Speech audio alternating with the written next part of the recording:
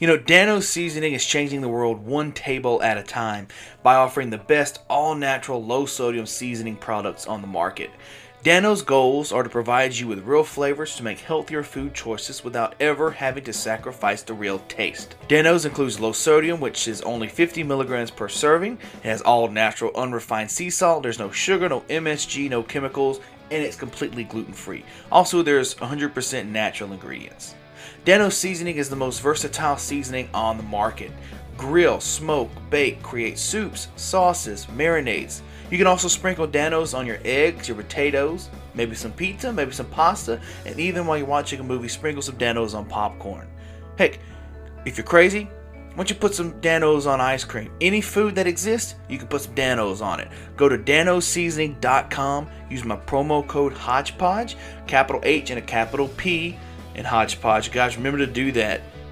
Just like the spelling of the podcast, a capital H and a capital P in Hodgepodge. You can try all three flavors, which include original, spicy, and hot chipotle right now today. It's damn good. Yum, yum. Get you some. We are sponsored by Raise Energy, powered by the enhanced refresh technology.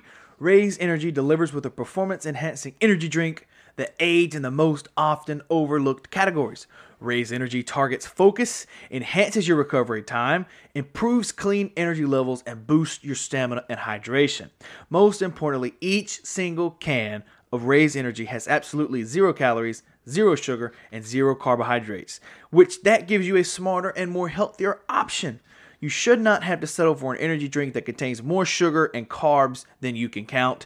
Opt for the #1 fan-voted energy drink on the market today with Raise Energy. If you want to get yourself a can of Raise Energy, go to repsports.com, REPP sports.com. Use my promo code HPP1000, HPP1000 at checkout, and you will receive a generous discount.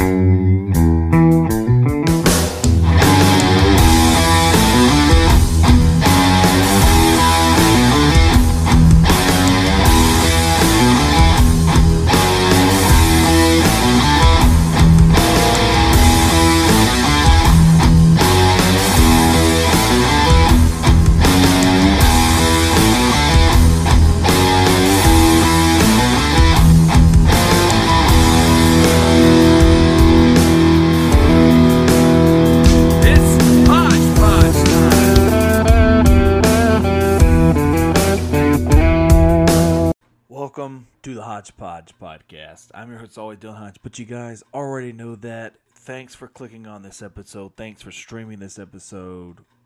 Just thank you for listening, period, wherever you are. Whatever time you're in, whatever time zone you're in, whatever day it is, thank you for listening. We are dropping on Fridays now. It used to be Mondays, but you know what? I had to work through the weekends doing that, and I hated working through the weekends, so we just decided to push it to Fridays. We'll see how that works, and if we have to change days, then we'll just change days. So Fridays are going to be the new published dates for the podcast.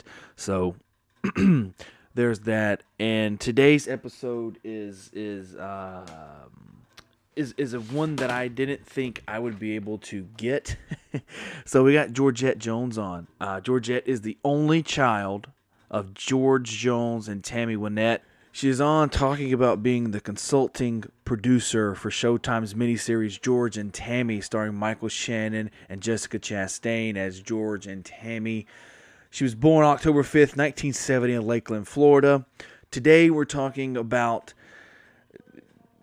the show George and Tammy and how positive it came to viewers, and the thoughts she had on seeing Michael Shannon and Jessica Chastain in costume as her mother and her father. There's also chat about the movie that this was supposed to be and how it was supposed to be done in 2011 and how it waited to 2022 to finally be done, and just her thoughts about it. She's also chatting a little bit about her childhood and living with George and Tammy, but it's not as much as you would want it to be. And it's like that on purpose.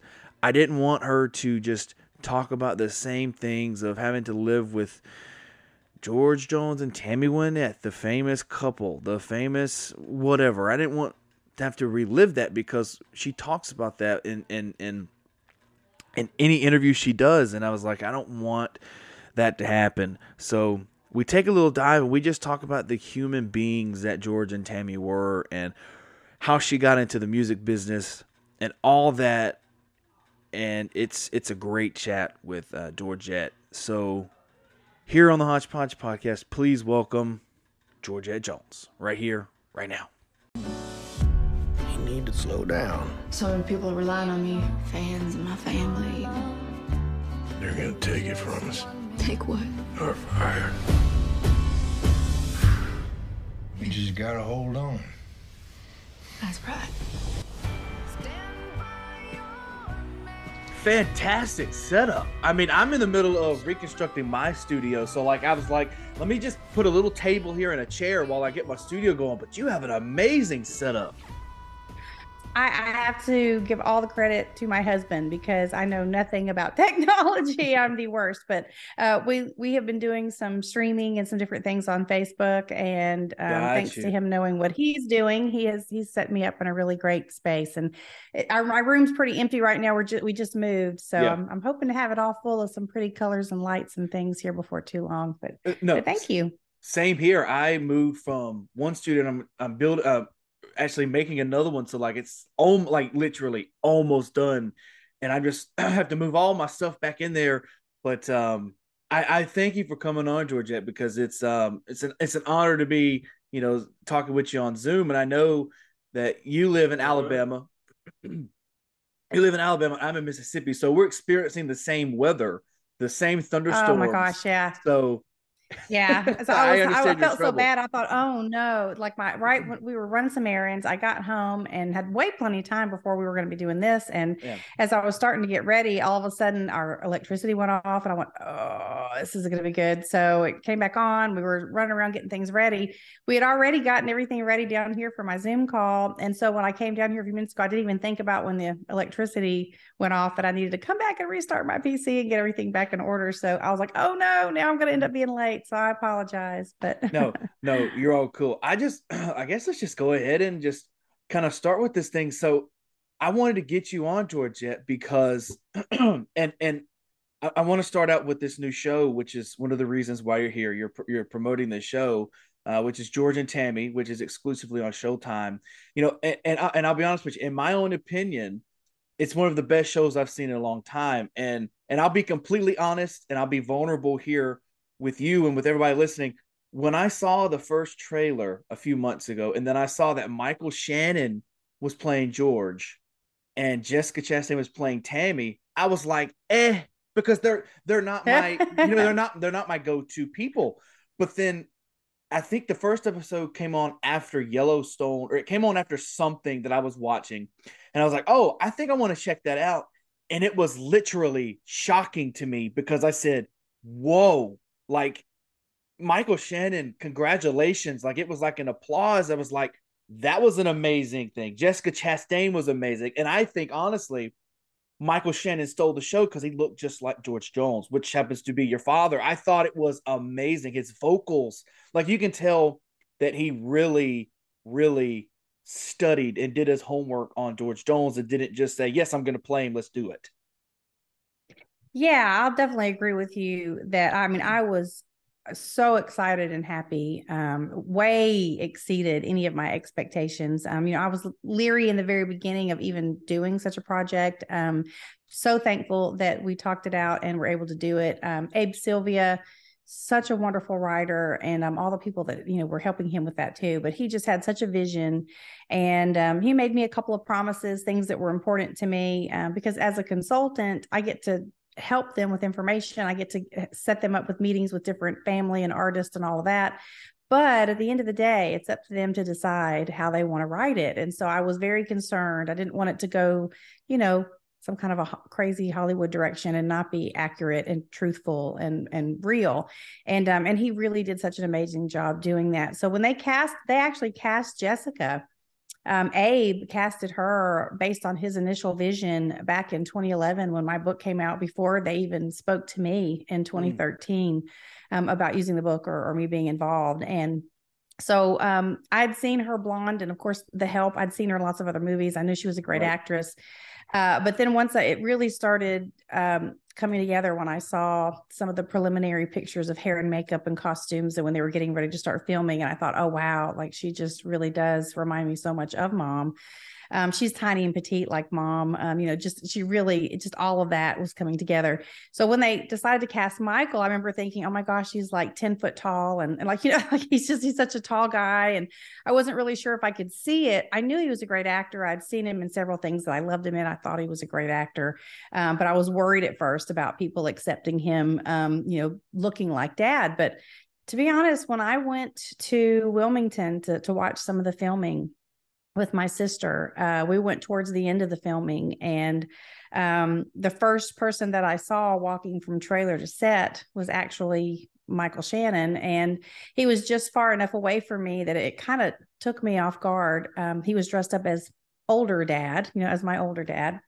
And the way they had him dressed, and as much as he had studied my dad's mannerisms, it was crazy watching him walk and do some of the things I know I've seen my dad do. It really, I broke down and immediately from seeing him, I just started crying because it just was a very emotional response to something that felt very mixed up in my head, because he looked like my dad from far away. But I think both of them really did a lot of research and certainly were brave, attempting to try to do vocals. And, Michael actually plays guitar and sings, which was an advantage for him. But I thought they did an amazing job.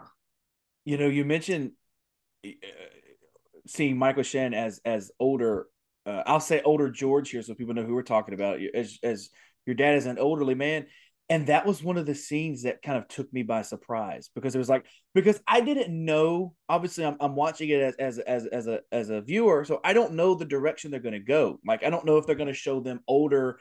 I didn't know, and I was hoping they would. I was like, man, I wish they would show the George Jones that I know, person that I know is the older Jones, and I was like, I hope they do it. And they did in that last episode, and I said, holy crap, like that's amazing.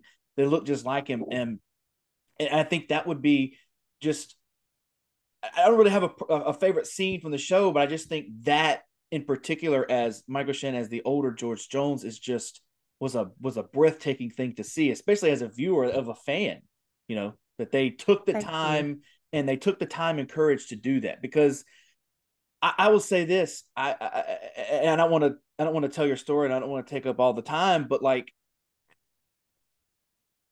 your parents had a love story like no other, I think. So I'm not gonna say they had a love story like Johnny and June, but I'll say they had a love story like Elvis and Priscilla.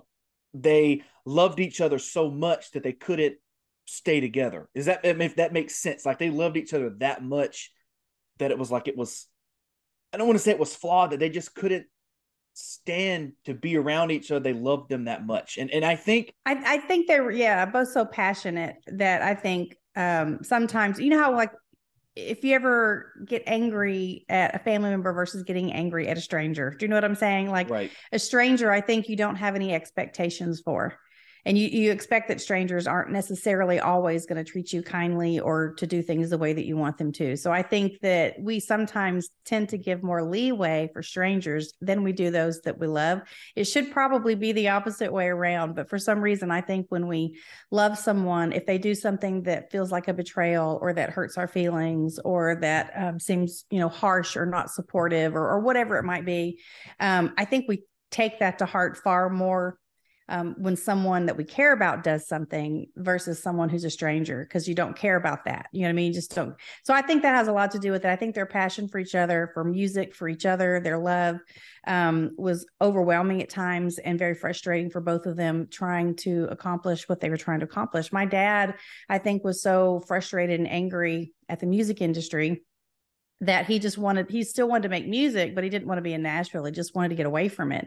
And my mom had spent her entire life trying to get there and had just gotten there, when they really met and started seeing each other. So I think she was happy to be there and wanted to forge on in Nashville, and he was trying to get away. She wanted more fame and more gold records, and he was like, just get me out of this mess and chaos. And I think one reason why he drank was because of all the chaos and the depression that he felt and the anxiety that he had with all the other stuff around him. And then of course that made a whole new problem. And then of course, as anybody knows, my mom also developed her own problems, with health and medical issues, with, drugs being pain medication to help her with certain things. And it became an addiction as well. So there was just so much against them, pulling them apart, including media attention and other people in the industry who just didn't want them to be together. Because for them, they knew that the more unhappy they were and the more drama was in their life, the better the music was going to be, they thought. That's how they made so much music magic. They really lived the lyrics to their songs. A lot of people aren't like me, as in, like, being, because I'm a giant music nerd. I know a lot of stuff about music, especially country music, because that's what I grew up with. So a lot of times people will take like the biopics or stories that a certain person wants to tell, and they go, oh, that's the story, that's exactly how it happened, when in actuality, no, Right. Hollywood got involved and they kind of twist and turned it different directions. But with George and Tammy, I feel, as much as that I've studied and done, papers on in the past, that they have most of the story correct. And I appreciated that, because I was like, wow, I love that they told the story. Sure, did they add dramatic effects? Sure, but they kind of have to. It's a show, I understand. But it was like the story was pretty much on tier with being the truth. It really was. And that was something that was important to me before we even got started. I didn't want to see something dramatized in a way that I didn't even recognize anymore as my family. I wanted it to be truthful and honest. I wanted the good and the bad to be seen, because to be honest, with everything our family has been through, there's hope out there that maybe this would be something that would help someone through their own addiction, or maybe it would help them with somebody else that they care about who has an addiction. Maybe there's some lesson in all of this that somebody can learn somewhere. But I didn't want to hide the truth, but I also didn't want them not to show how vulnerable and loving and loyal and genuine my parents were with each other and with other people. I mean, all of that was important. And I'm so glad that they were able to show it. There's always going to be people who are negative about certain things. This didn't happen exactly that way. I think we probably got 20 people all right off the bat saying, well, the opening scene, they showed Roy Acuff in a cowboy hat and he didn't ever wear a cowboy hat. Of course, then you have people posting pictures of Roy early in his career wearing a cowboy hat. I mean, I think people sometimes focus on some of the little details and get upset when things aren't exactly how they've pictured things. But I will say that overall, they interviewed well over 100 people, family members, other artists, people in the industry that they worked with, lots of other artists themselves too, just so many people. And that way they could get an overall view and different stories from everyone. So when it comes right down to it, do we know the exact words that people said to each other at an exact moment in a private conversation? No, of course we don't. But we do know that these are stories that mom and dad have told other people, friends and coworkers, that we have the gist of what certain conversations were like. And thankfully, Abe and the other writers were so creative and amazing. They were able to to make that sound powerful and great. But I will say the events did happen. Some things may have been a little out of sequence, trying to get everything in 6 episodes. But yeah, the events that happened were truthful events, and they were things that did occur. So I think that was the main thing. We wanted the story to be truthful and in there. And I think that they were able to accomplish that. I do have a couple more questions about the TV show, and we'll move off of it because I don't want to stay on that the whole time. I know you don't either. I know you've lived it, you've told it for a while. But so when George was recording, or your dad was recording, He Stopped Loving Her Today, what in the show shows it as they had to have Tammy in there to kind of wake him up, but to have him record the song. Is that kind of how it went down? Because I'm not familiar with that storyline. To be honest, that was something that I had heard rumors and talk about in the past, but I didn't know if that really happened or not. And when I questioned it, because there were a couple of things that I questioned, like I said, I didn't necessarily want to say, I'm going to pitch a big fit if you do this, because, I wasn't trying to stop their process, but at the same time, they knew how important it was to me that things would be factual. So I actually did my own fact checking. To be honest, that she was called and asked to be there. I don't think she really understood exactly what her purpose in being there was going to be. I think she thought it might have been something else. I don't think my dad was really aware that they were pulling her there for that reason either. But I will say that there were several people of credit that I would say wouldn't have told that story if it weren't true. So I do believe it happened. I have found that through this process that there were a lot of things that my family, especially when I was much younger, hid for me, and did not necessarily even hid, just we didn't talk about. It was something we didn't discuss. And I think they did that to protect me because I was the youngest child in the family. And I don't think they wanted me to hear all the negative stuff, especially when I was very young. And so it wasn't until I was in my 20s and 30s that I started hearing other stories about my parents and my family and things that had happened. And I'm 52 years old now, and it amazes me that there was a lot of things until I started talking to other family members, even my sisters, that they're like, "Oh, you didn't know that?" I'm like, "No," and they're like, "Well, they're 9 and 10 and 6 years older than me, so I guess they thought they were trying to protect me when I was at such a young age when they divorced." But yes, apparently that was actually an accurate situation. You know, we're talking about your dad recording music, and one of my favorite things is when he like talked like Donald Duck or Daffy Duck, whatever he did, to wah, wah, wah, that type of thing. Michael Shannon portrayed that, I mean, amazingly well. So like, kind of, was your dad like a very funny guy? Because that's how it come off with that. He'd do voices, he could do all these different things. So was he like a funny guy? How was He he? really was. Dad had a great sense of humor. And the thing is, like, you would think that he was shy and quiet if you didn't really know him well. Once you actually got to know him, he wasn't shy or quiet. Like, he was very talkative and he was very funny. And my children, that was one of the things they loved every time they'd visit their grandpa.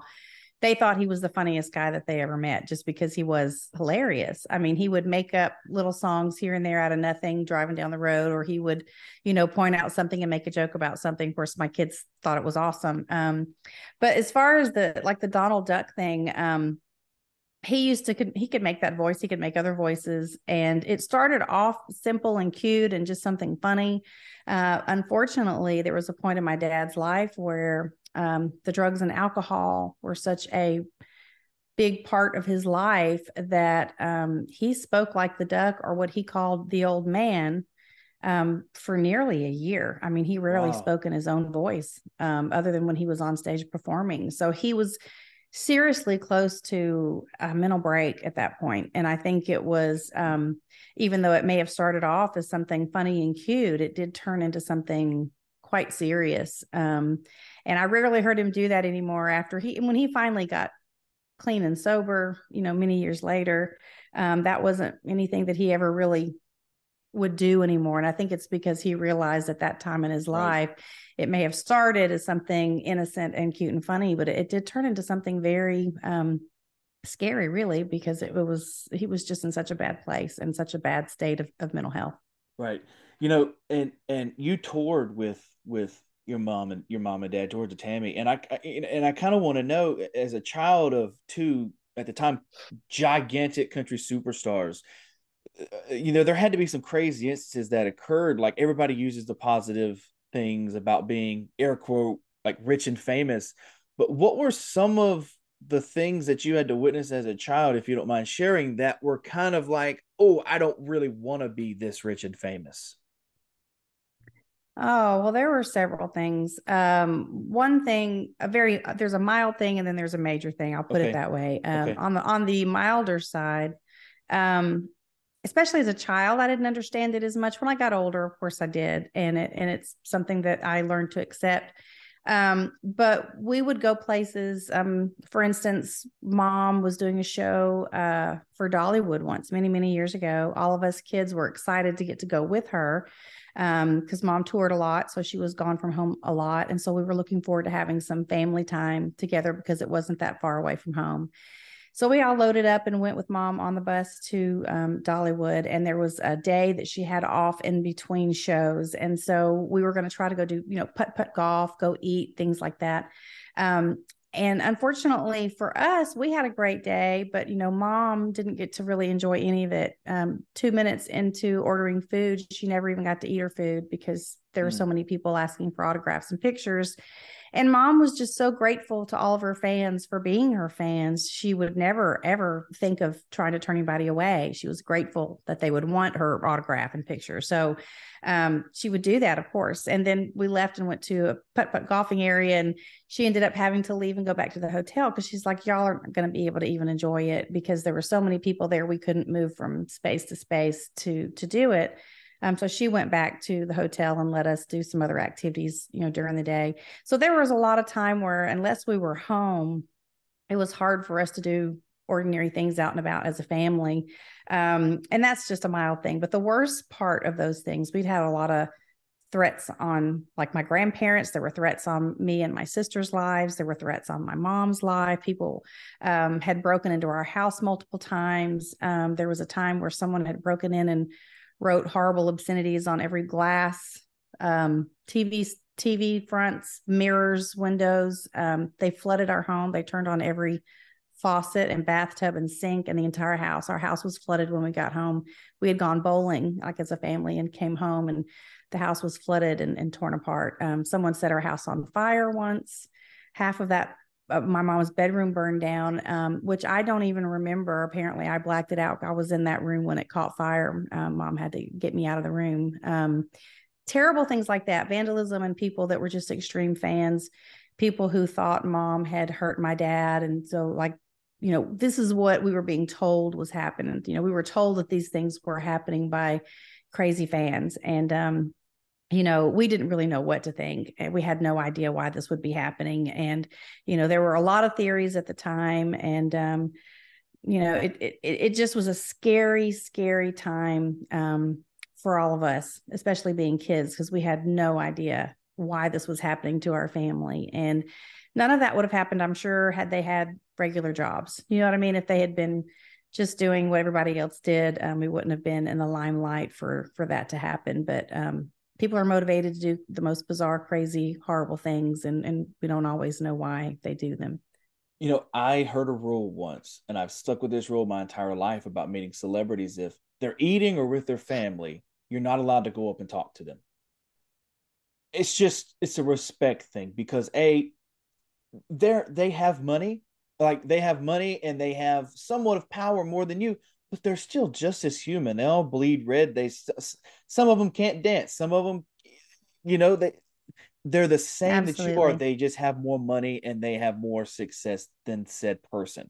But and I find it hard for people that when they go, why don't just celebrities go out and they just put on a disguise? And I go, well, that makes them 10 times more vulnerable, because they're like, oh, look, who's that person trying to hide?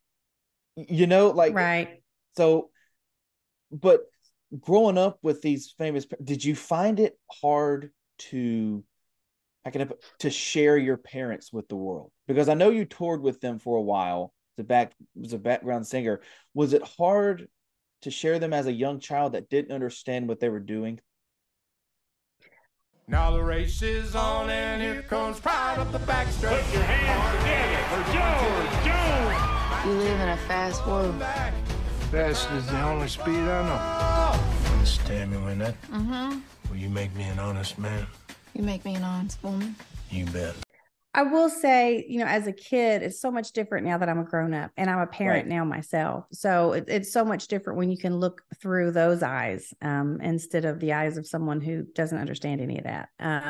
So yeah, there were times as a child where I would be upset that, my parents couldn't be at a softball game, and my parents weren't going to be at my high school graduation because, they were in Europe touring. There were a lot of things that, I thought were just terrible. As you're a kid, you just think it's the worst thing. Oh, I can't believe no one, they can't be it, whatever. But then I look at it, there's a lot of people, it's not just their jobs that keep some parents away from certain things. Sometimes life gets in the way. For a lot of people, it doesn't really matter. It's no different from them than anybody else, a truck driver or anybody else who might have to travel for their work. Mm-hmm. It's no different for them. But as I got older, and I realized that, like my mom wrote a song called Dear Daughter. So if you've never heard it, it's a beautiful song. And she would do a very special medley on her show that was in honor of us kids.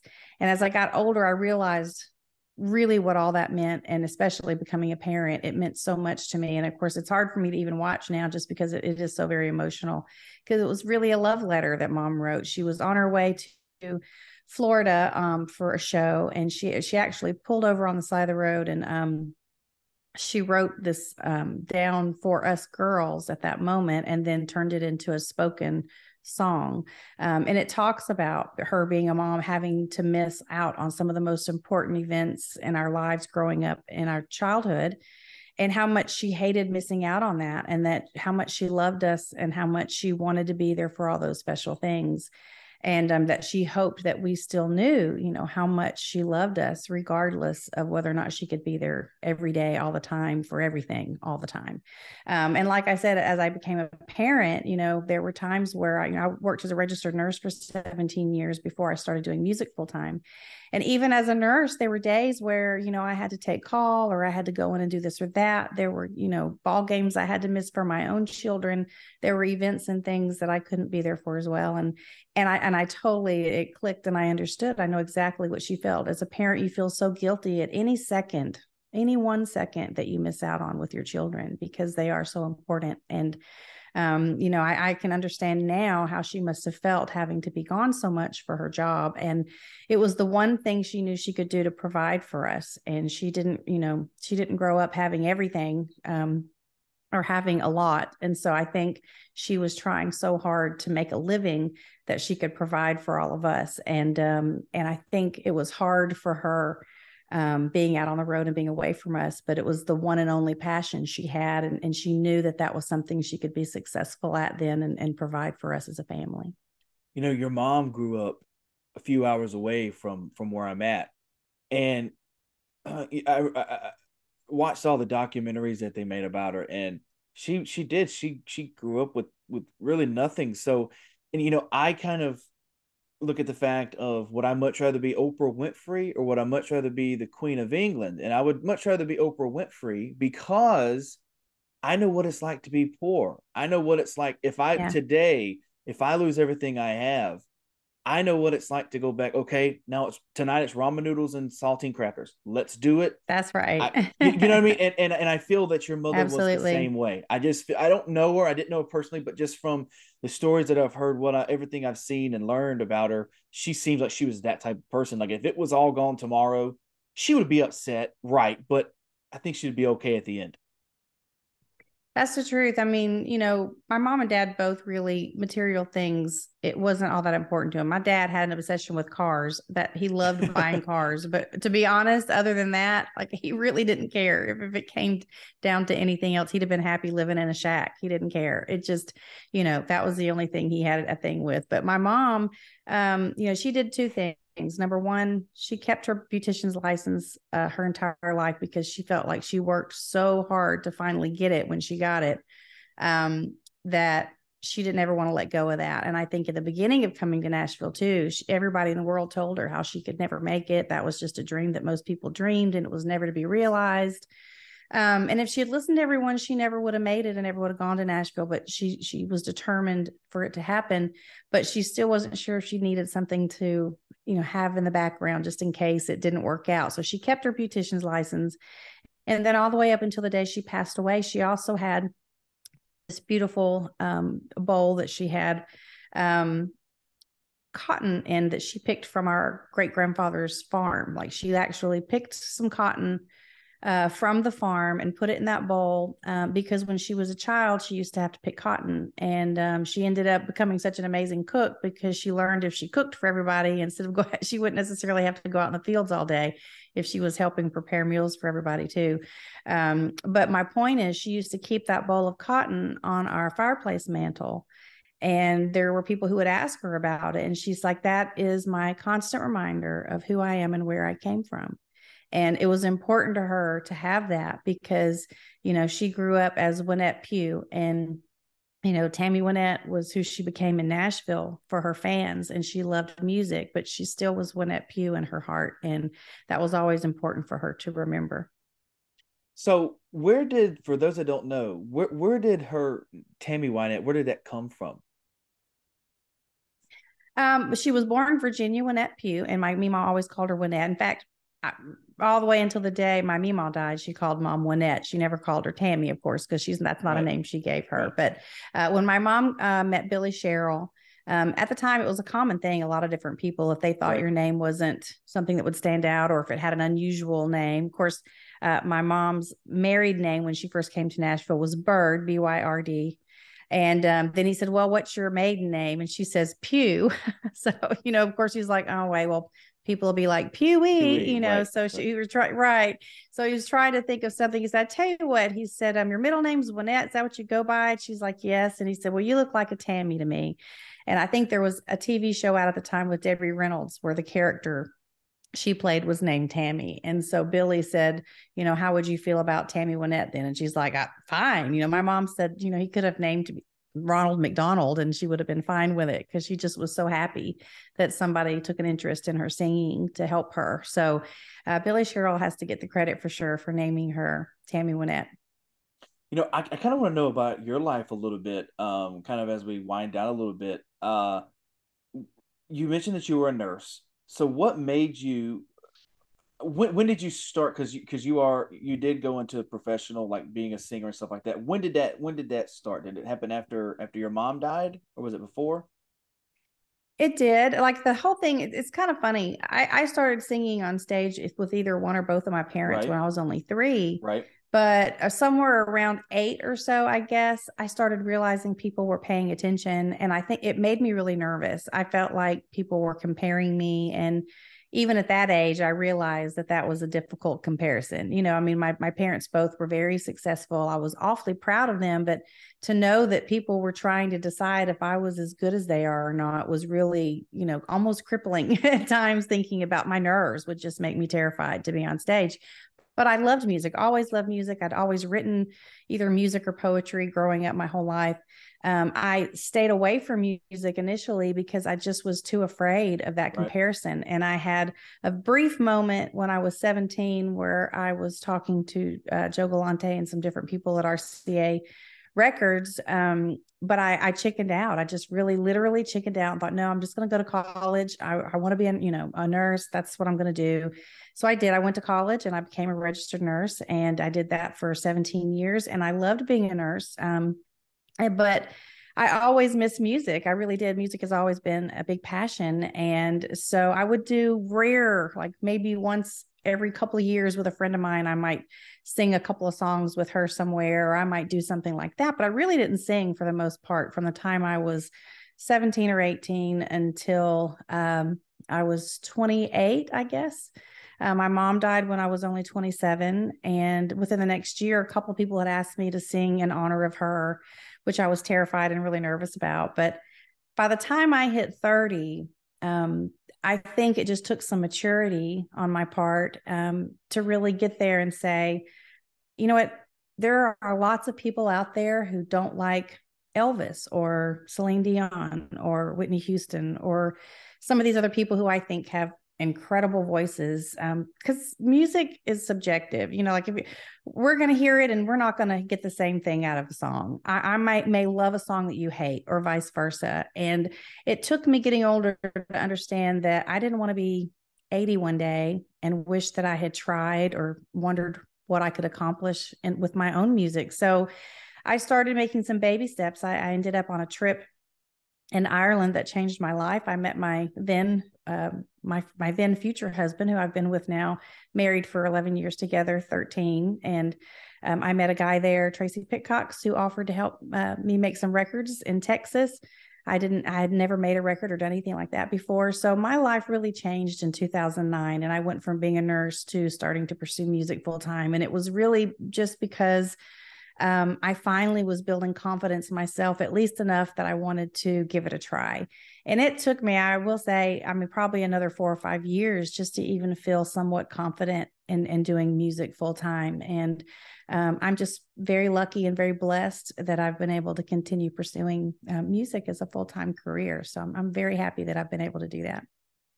What was your dad's thought on, Dad, I want to be a singer? Like, after, once you finally come to the terms of it, 2008, 2009, you were like, I want to do it. Was he like, do not do it? Don't go to that idea, because you've seen it.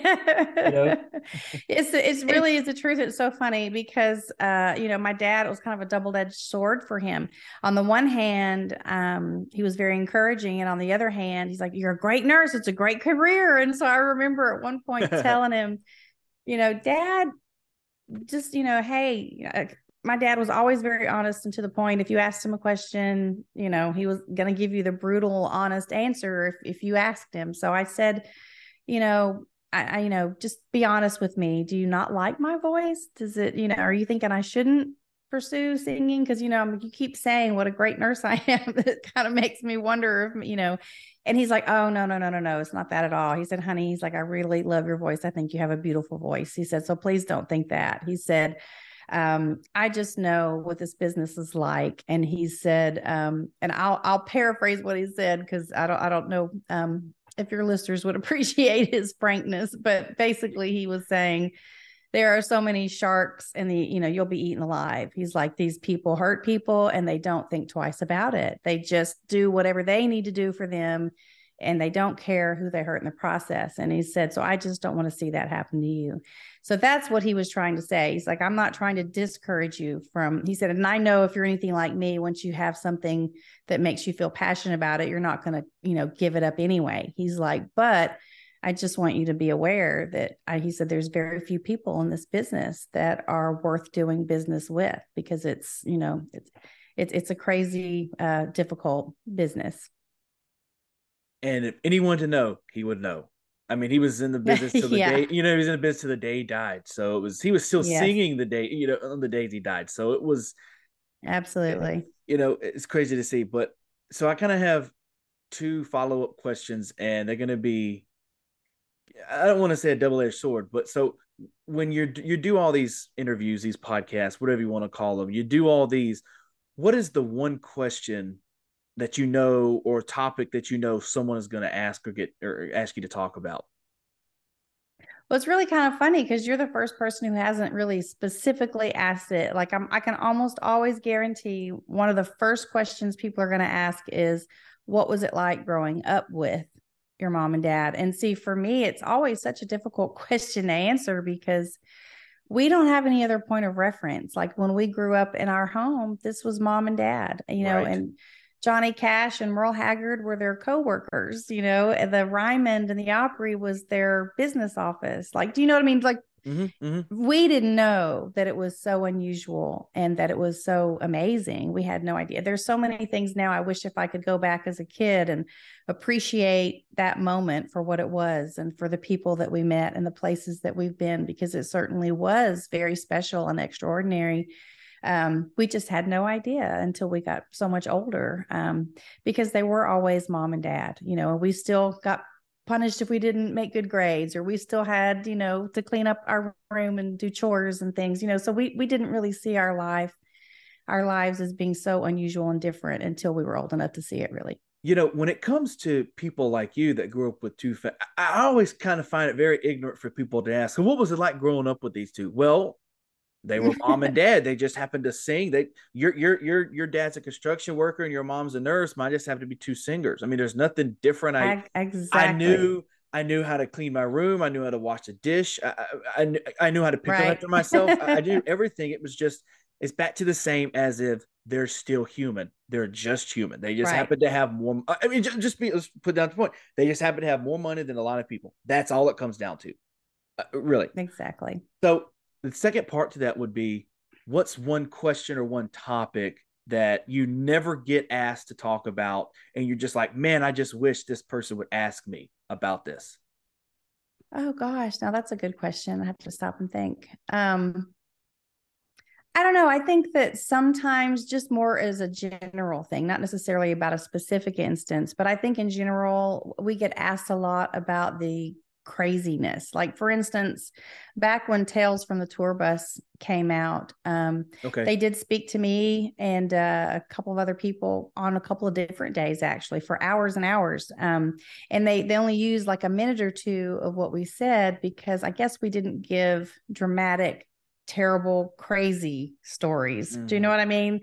I think that sometimes people are looking for the bad and the crazy rather than the sweet, kind, loving, generous, good stories that we could give. So sometimes I get asked a lot about the lawnmower and the the dad shooting things and blah, and what, like, they want to all know about that stuff. But I like it when people ask me questions about special memories and things that mattered, just as them being my parents, and things that were special to me growing up. And because I like for people to know, like what you've said, and we've kind of had this theme, which makes me very happy.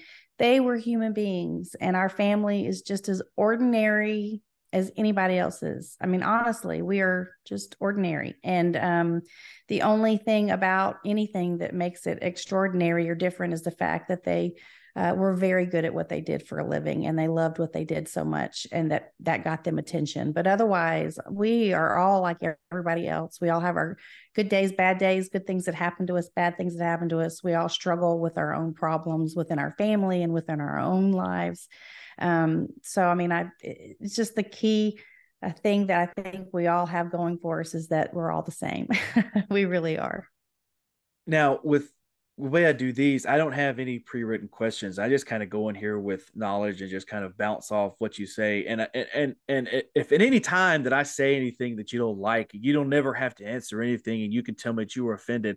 You're not going to hurt my feelings at all. But I do, and I say that to say that I do want to get personal on one little thing that I was like, I don't remember that ever happening or her ever talking about it. So if you don't feel comfortable, you can just say I'm not comfortable. We'll go off of it. On the end of George and Tammy, where they're going, what happened after the life and stuff, like where they go with the words at the very end, it mentioned that when your mother had written her will, that her husband at the time, like, that will was never seen. How did that play out, if you feel comfortable answering? Because I'm very curious myself.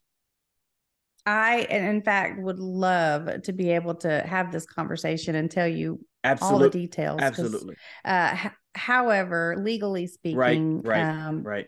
because of an agreement that was made a few years ago, I'm not allowed to discuss George Ritchie or his family after my mom. So I apologize for not being able to answer it. However, my sister and I both have a book out, and there's lots of information in there. I'm just not allowed to discuss it anymore. So I apologize. That's fine to know. No, that's great to know, because I was asked that and I go, I honestly, I don't really know. And I guess that's why I don't know. Like that's the honest point, because someone asked me to go, is that true? And I go, I'm not sure. I would ask. And now that I've asked, now that we know, that's probably why we don't know. Yeah, and for it's one of those things, and it's something that I wish that we could talk about, but unfortunately, legally speaking, we just aren't allowed. No, that's fine. So when you're doing, I want to go back to George and Tammy, and then we'll call it quits here, because I know you got to go. Was this supposed to be a movie? Like, how was this coming about? Was it, did they want to make a movie and then it turned to a show? Or, because for me, like, I'll give an example. Last year, my favorite movie of all time was the Elvis movie of last year, because I was like, oh, it's perfect. Right. It's great. Austin Butler did an amazing job. But then I was like, people were complaining because, it was only 2.5 hours. But then I was like, they could have taken this movie and they could have done what they did with George and Tammy. They could have. Right. I wish they would have, and I'm so glad that they did this with this instead of making it like Walk the Line, because you can't get somebody's story straight in 2 hours. You can't even get No. somebody's story straight in 6 hours, because these were what, hour-long Yeah. episodes. There were 6 or 7 of them, so you can't do any of that. But it's great to have, you can play with 6 to 7 instead of 2. So Absolutely. And to be honest, they actually pitched this as a 5-season series because there was holy so much crap. information. He said, he's like, to be honest, he said, I probably could have written 10. He said, you've got not one, but 2 people who there was plenty of backstory for the 2 of them that they could have started with and worked their way up to their meeting and then through this. And then again, with all the things that happened even after they were apart up to the point of both of them when they passed away. So there was lots of stuff that they could have said and talked about. We could have gotten way more in depth. But I think that there had been a couple of biopics that had been made in the last, well, I'll say decade probably, that didn't do as well as like Walk the Line and some of the others. And so I think it had made people really leery about doing multiple seasons. In fact, I've had so many people ask, oh, please, is there going to be another season? And I'm like, I wish we could have done more seasons. We really, really were hoping for that. But I think there's probably some people kicking themselves somewhere that realize now country fans are the most loyal and wonderful fans that there are. They really are. When they love you and care about you, they will follow you. And this is such an example. My parents have been gone for years now, and they still have so many fans that are on multiple pages on social media talking about them, sharing their music. And then this comes out and they were so supportive, and we're so grateful to all of them for that. But the other part of that is, I think up until recently, TV shows were looked at as, oh, well, if you're a serious actor or actress, you do movies and you don't do Right. TV. TV's for Right. people who are like B level. They're not for the big superstars who know really, really, what they're doing with their big careers. But that went away, luckily, with the development of things like Netflix and all the other streaming services, like, Showtime and HBO developing original shows, and so many people being very successful with that and having large, big names on a lot of these shows, series, and movies. So I think it's become more okay for all of that to happen. And I'm just so grateful. Originally, it was going to be Jessica and Josh Brolin in a movie. And although I do think Josh Brolin would have done an incredible job playing my dad, I'm sure that he would have. But when this became a TV series, I think because of the timing, he was already obligated to other things that he wasn't any longer going to be able to stay with it. He did remain as a producer. I saw that. But I saw that. Right. But he wasn't able to continue on. And that's when they hired Michael Shannon. So to be honest, even though I know he was originally slated to play my dad, I think Michael did a fantastic job. And I also think that 6 hours is far better than 2. And I don't know that we would have been able to tell as much of their story and really relay some of that we did, some of that content we got in, if we didn't have that much time to do it. So I'm very grateful. I'll take it a step further. I don't think you would have been able to tell the story as truthful with the movie. I believe you. Because, I agree with you on that. Because it's like for example, like that Johnny Cash, it was like 25% true, and the rest was like, what are we doing here? And it's, and it's crazy to think that, like you said, like actors now, big, like Kevin Hart, he just did a TV show, and it's like, now these miniseries are ginormous, and some of them are bigger than movies. So I want to know, do you know how good, like on the rating scale, did George and Tammy did, if you do have that information? Because I'm not sure how those work. The one bit of information I do have for sure, so I'm so proud and grateful for. After the first episode debuted, we had messages the next day that made us all very happy and excited, saying that in all of Showtime's history, which was nearly 50 years, it was the largest viewed premiere of any show Showtime had ever had. So in almost 50 years, it ended up being the most watched and seen premiere of any show they ever had. So that just was beyond exciting for us that many people watched. I bet those guys at Showtime are kicking themselves. Man, we could have done this 3 damn seasons. Yeah. I know. Who knows? I keep thinking, everybody keep pushing, saying you want more. Who knows? Maybe we can get some prequel stuff or some other things done later down the road. Who knows? Maybe we can just push it till they say, hey, maybe y'all could create a little bit more. I would love nothing more than for that to happen. But One last question for you, and we'll end it here. If you could keep one memory, what would that memory be? oh my goodness. Oh my goodness. There was a moment when my dad did this TV show with HBO, actually. I think I was 11 years old. We had recorded Daddy Come Home when I was 10 years old. Mhm. And then he did this like the next year. And he asked me if I would sing with him on the show. And I had never been on TV before. And to be honest, I didn't even know that it was being filmed for TV until I was there, because my mom knew it would make me nervous because I hadn't done it before. And it did. I was like, you could, if you ever watch the video for Daddy Come Home, I am a deer in the headlights. I'm just staring aimlessly, and the sweetest moment. My dad was, I'm looking back on it now, I realized at the time I didn't know because I was just so scared. He's holding my hand and trying to kiss my forehead and trying everything he can think of to make me feel comfortable and calm. And then there was a moment where afterwards, where he and my mom and I were talking on the side of the stage, and they were both giving me a hug and talking to me and telling me how proud they were for me. And it was just such a wonderful moment. As a kid, I know it sounds ridiculous and silly. Most people have their parents tell them nice things all the time, and not that mine didn't. They did. They told me lots of wonderful things, but I never got to have them together, really. They divorced when I was only 4, and to really have that time with them where it almost felt like for a moment that they were still together. Do you know what I mean? And I was just in my little happy pocket for, a half hour or so with them side stage. And it was just a really nice time that we had together. And I'll always think about that a lot. Georgette, I sincerely, I can't thank you enough for doing this. Like, I mean, I send out these all the time, these requests to do podcasts, and I know I'm just going to get told no on some people. And so when I come to you, I was like, well, she just had a show come out, so I'm pretty sure it's going to be a no. But luckily, you're like, hey, and you even personally emailed me, and you were like, I would love to do. And that right there, Georgette, that meant everything to me. So I really thank you for that. Like, honestly. I appreciate you having me. And I will say that for number one, I knew you were from Mississippi.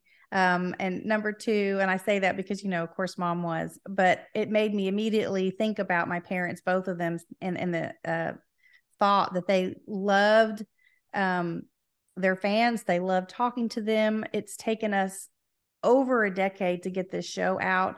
So I am just so happy to be able to talk about their story and to remember them and to honor them in any way that I can. So I appreciate it. Thank you so much for inviting me, because it means the world for me to still continue to share them in any way that I can. So thank you. Dano's Seasoning is changing the world one table at a time by offering the best all-natural, low-sodium seasoning products on the market. Dano's goals are to provide you with real flavors to make healthier food choices without ever having to sacrifice the real taste. Dano's includes low sodium, which is only 50 milligrams per serving. It has all natural unrefined sea salt. There's no sugar, no MSG, no chemicals, and it's completely gluten-free. Also, there's 100% natural ingredients. Dano's Seasoning is the most versatile seasoning on the market. Grill, smoke, bake, create soups, sauces, marinades. You can also sprinkle Dano's on your eggs, your potatoes, maybe some pizza, maybe some pasta, and even while you're watching a movie, sprinkle some Dano's on popcorn. Heck, if you're crazy, why don't you put some Dano's on ice cream? Any food that exists, you can put some Dano's on it. Go to danosseasoning.com, use my promo code HODGEPODGE, capital H and a capital P in Hodgepodge. Guys, remember to do that. Just like the spelling of the podcast, a capital H and a capital P in Hodgepodge. You can try all 3 flavors, which include original, spicy, and hot chipotle right now today. It's damn good. Yum, yum. Get you some. We are sponsored by Raise Energy, powered by the enhanced refresh technology. Raise Energy delivers with a performance-enhancing energy drink that aids in the most often overlooked categories. Raise Energy targets focus, enhances your recovery time, improves clean energy levels, and boosts your stamina and hydration. Most importantly, each single can of Raise Energy has absolutely 0 calories, 0 sugar, and 0 carbohydrates, which that gives you a smarter and more healthier option.